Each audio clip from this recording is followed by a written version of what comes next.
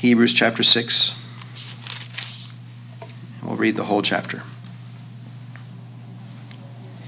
Therefore, leaving the principles of the doctrine of Christ, let us go on unto perfection, not laying again the foundation of repentance from dead works, and of faith toward God, of the doctrine of baptisms, and of laying on of hands, and of resurrection of the dead, and of eternal judgment.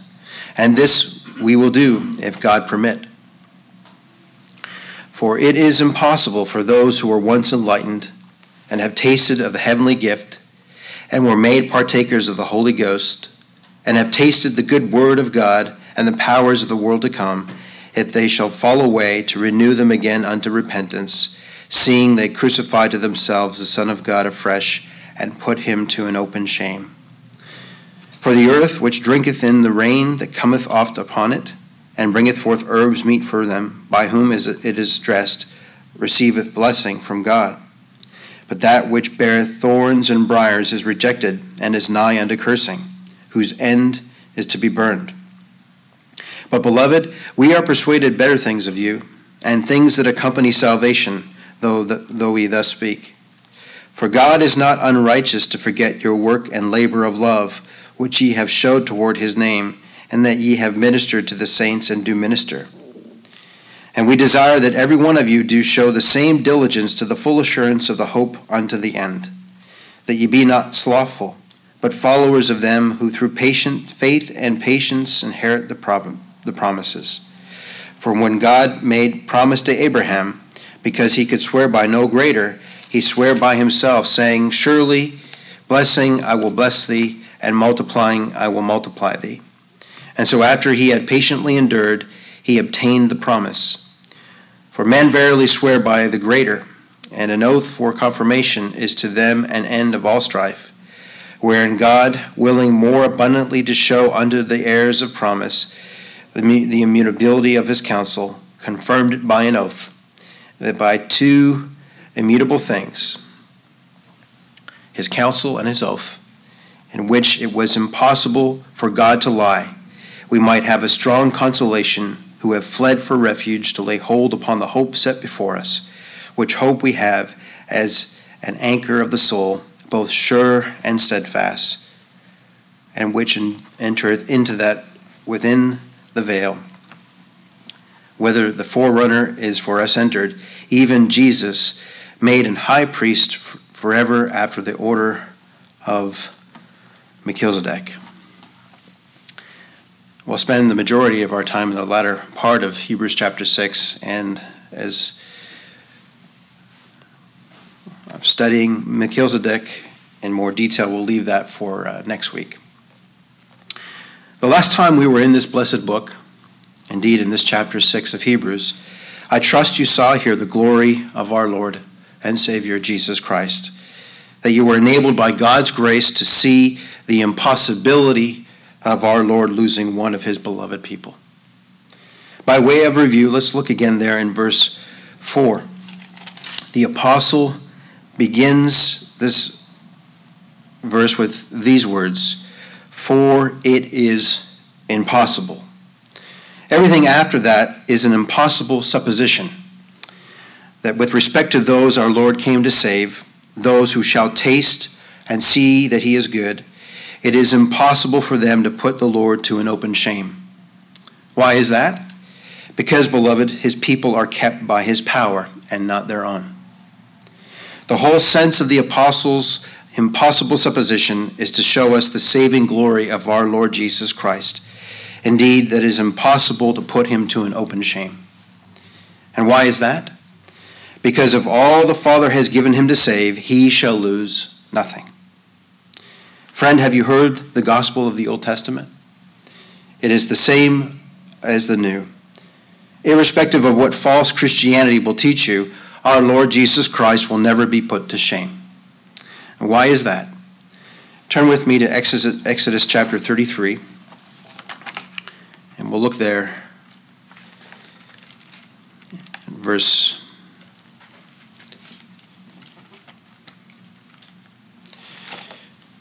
18.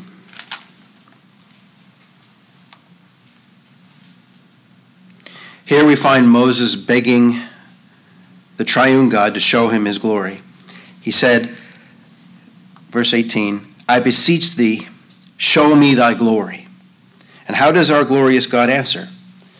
Does our God teach Moses that he might be gracious and he might show mercy if the free will of man lets him? Not at all. Rather, as our brother Paul writes in Romans to the called to be saints, that our God answered Moses, I will have mercy on whom I will have mercy, and I will have compassion on whom I will have compassion. What does this blessed declaration teach us? The same thing that the apostle argues with this impossible supposition we read in Hebrews chapter 6. It is impossible to put our Lord to an open shame. For when he is pleased to show mercy, indeed when he is pleased to show compassion, he tells us, I will. Indeed, throughout the Old Testament, God tells us, I will do it. Again and again, with respect to our salvation, our Lord tells us in the Old Testament, I have spoken it. I will also bring it to pass. I have purposed it. I will also do it. And very blessedly in the New Testament, we hear our Lord and God cry out that the salvation of his people is finished. Indeed, it is done. Beloved, I realize that there are some who will tell you that this passage is describing those that only have a name but are not Christians. But in chapter 6, the apostle is describing, if I'm to use the meaning of his words consistently throughout this book, are indeed those who have been made alive by the gospel, a description of those that really are believers. While there is such a thing as a form of godliness among those who merely have a profession, among those that deny that salvation is by the power of God and pretend to be sinners, indeed pretend to be believers, notice that in the beginning of Hebrews chapter 6, the apostle's impossible supposition is describing those, and he writes these words in Hebrews chapter 6.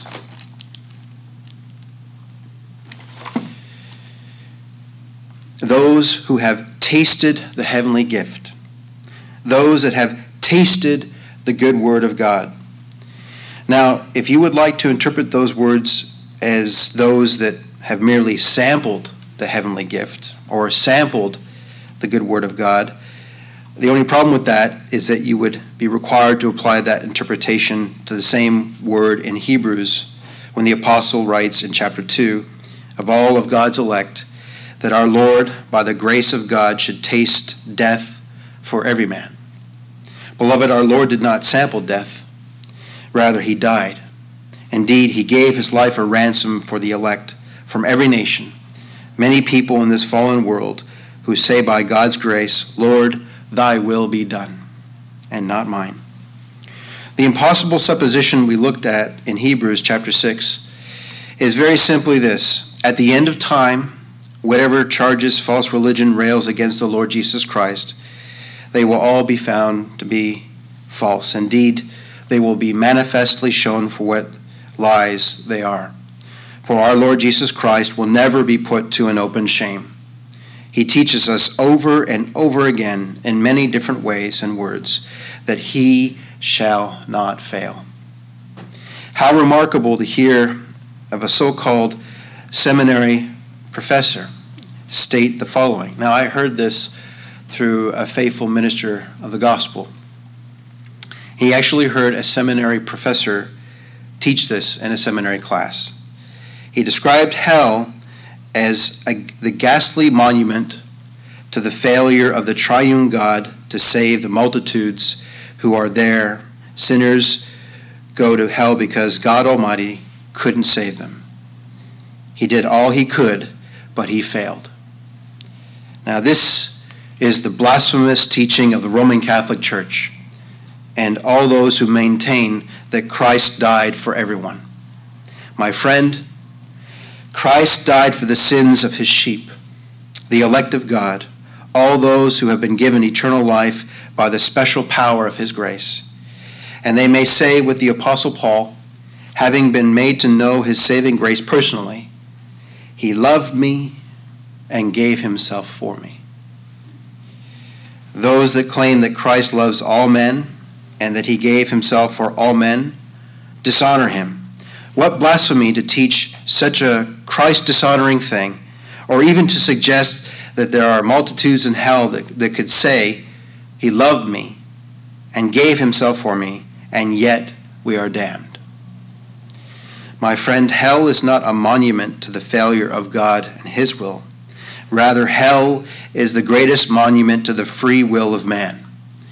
For if God should leave you to yourself, you will run headlong into it.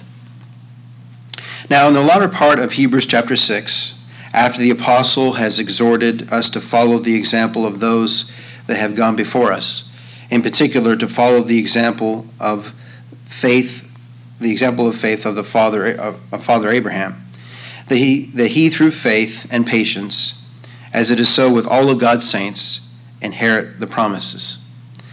The promise of God to bless his people in his Son, the Lord Jesus Christ. It's so multifaceted that it can only be described in the plural as promises. Can you name your blessings in Christ? Only in part, beloved, but what we can see, oh, what a blessing they are. That full and complete pardon of sin through the shedding of his precious blood, being made the perfect, holy righteousness of God in him through his well-pleasing life and death. And now, by God's grace, it is open to our understanding that we may know that all things, good things and bad things, happy things and sad things, big things and small things, truly, beloved, we know all things in the good providence of God work together for good to them that love him, to them who are called according to his purpose. To navigate the conclusion of Hebrews chapter 6, let us consider the blessed character of our good God. The apostle would have us to know the immutability of God's counsel and oath. That is to say, the unfailing purpose and promises of God to his people. First, what our God has declared in the triunity of his persons is immutable. That is, you would sooner change God than change the counsel of his word, indeed the purpose of his will. Our Lord reminds us frequently in his word of this blessed attribute of his character, that he is immutable. That is, he changeth not. He tells us in his word, I am the Lord, I change not. Therefore ye sons of Jacob are not consumed. And what is true of his character is true of both the counsel of his purpose and his promises. Our father Abraham not only heard what God had purposed to do, but further God made a promise to do it, and Abraham believed God and patiently endured to the obtaining of the promise. And as we read in Genesis chapter 21, verse 1, and the Lord visited Sarah, and he had said, and the Lord did as he had said, and the Lord did unto Sarah as he had spoken. The apostle wants these Hebrew believers to consider how that Abraham, by God's grace and favor, patiently endured to the obtaining of the promise. Those which are of faith, indeed the same are the children of Abraham. For in the same way that he believed what God said by faith, by this blessed strong consolation, the immutability of his counsel and promise, indeed, his purposes and promises are steadfast and sure. Both Abraham and all those that be of the faith have this blessed strong consolation. His word and his promises are immutable. And so just as sure as Abraham saw nothing that should encourage him with the eyes of the flesh to believe those promises, it is true with the believer. For the eyes of the flesh, he sees no good thing in this body of flesh, certainly nothing that would ever commend him to everlasting life. And so just as Abraham looked to the purpose and promise of God with the eyes of faith, waiting on the promise of God to give him an heir to bring forth life where it was impossible with man, so too the believer looks to the immutable counsel and oath of God Indeed, the believer by God's grace in Christ ever looks to the purpose and promise of God with the eyes of faith, waiting on the promise of God to give everlasting life, where it was impossible with man, but ever so blessedly sure with the Lord Jesus Christ, the promised seed of God. Beloved, before the eyes of faith, the Lord Jesus Christ is ever before us, who is our sure hope, indeed the anchor of our soul, both sure and steadfast, who has entered our heavenly refuge within the veil. Beloved, let us briefly consider the immutability of God's counsel and oath under the following three headings. First, God does not lie. Second, God does not leave. And lastly, God does not lose. God does not lie. Beloved, just as sure and steadfast was the promise of God to Abraham to be both his shield and great reward, so too the Lord Jesus Christ is our shield and great reward.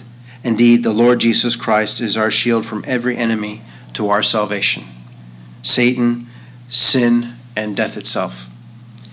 Beloved, our exceeding great reward is to be in the presence of him who has loved us and gave himself for us.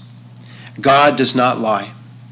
He does not tell us in vain to behold the Lamb of God who taketh away the sin of the world. For just as the angel of the Lord declared his immutable word that he shall save his people from their sins, we also have his promise. For he saith, Lo, I come, in the volume of the book it is written of me, to do thy will, O God. Well, has he done it? Has he saved his people from their sins? Emphatically, the answer is yes. For by one offering he hath perfected forever them that are his people. That is what the apostle makes known to us through this blessed epistle. Though he styles God's elect people as those that are sanctified by God's grace in Christ. Turn over a few chapters to Hebrews chapter 10 and look there with me in verse 10.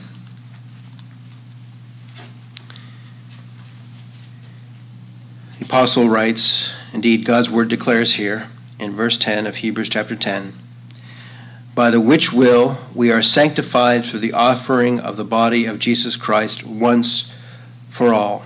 Verse 14, for by one offering he hath perfected forever them that are sanctified.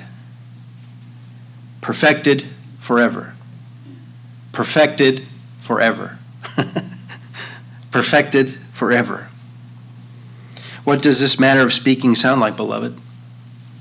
Is it not the same blessed note that our Lord declared when speaking of the certainty of our salvation, when he declared of his sheep, I give them eternal life, and they shall never perish? Well, how is it that you, believing sinner, shall never perish? The apostle tells us in the book of Hebrews, perfected forever by the death of Christ, perfected forever by the life of Christ. Indeed, we are sanctified through the offering of the body of our blessed Lord Jesus Christ once for all, through the everlasting covenant of his blood. Beloved, our God does not lie. Those that hear his voice are given a love to follow him, the truth, the life, and the way. Now, albeit they follow him imperfectly, but make no mistake about it, believing the Lord, you will find yourself following him, not to be saved, but because very blessedly you are saved. You'll confess him in the waters of his baptism, not to be saved, but beloved, because you are saved.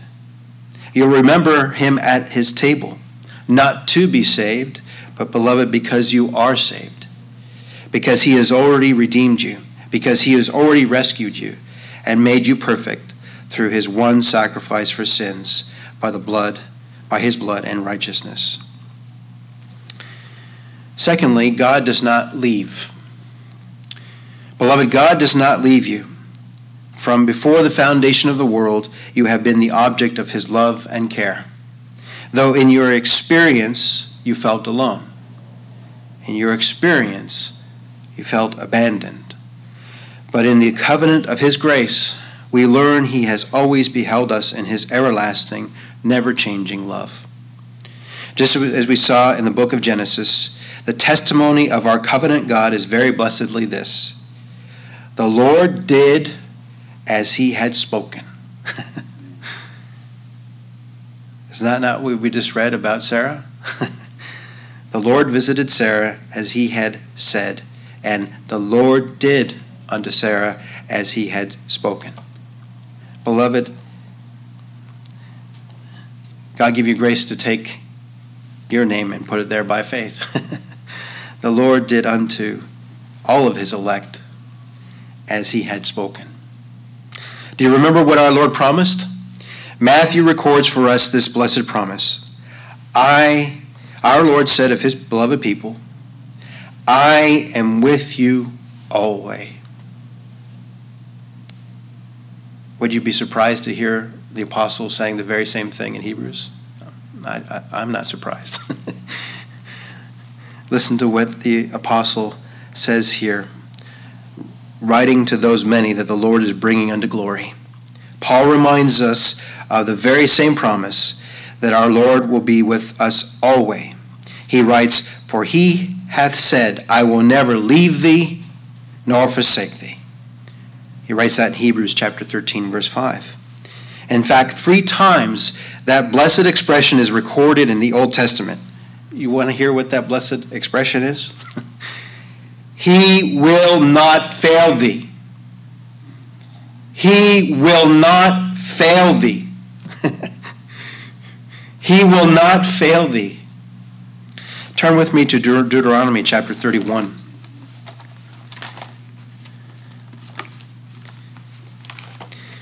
And look there with me in verse 6.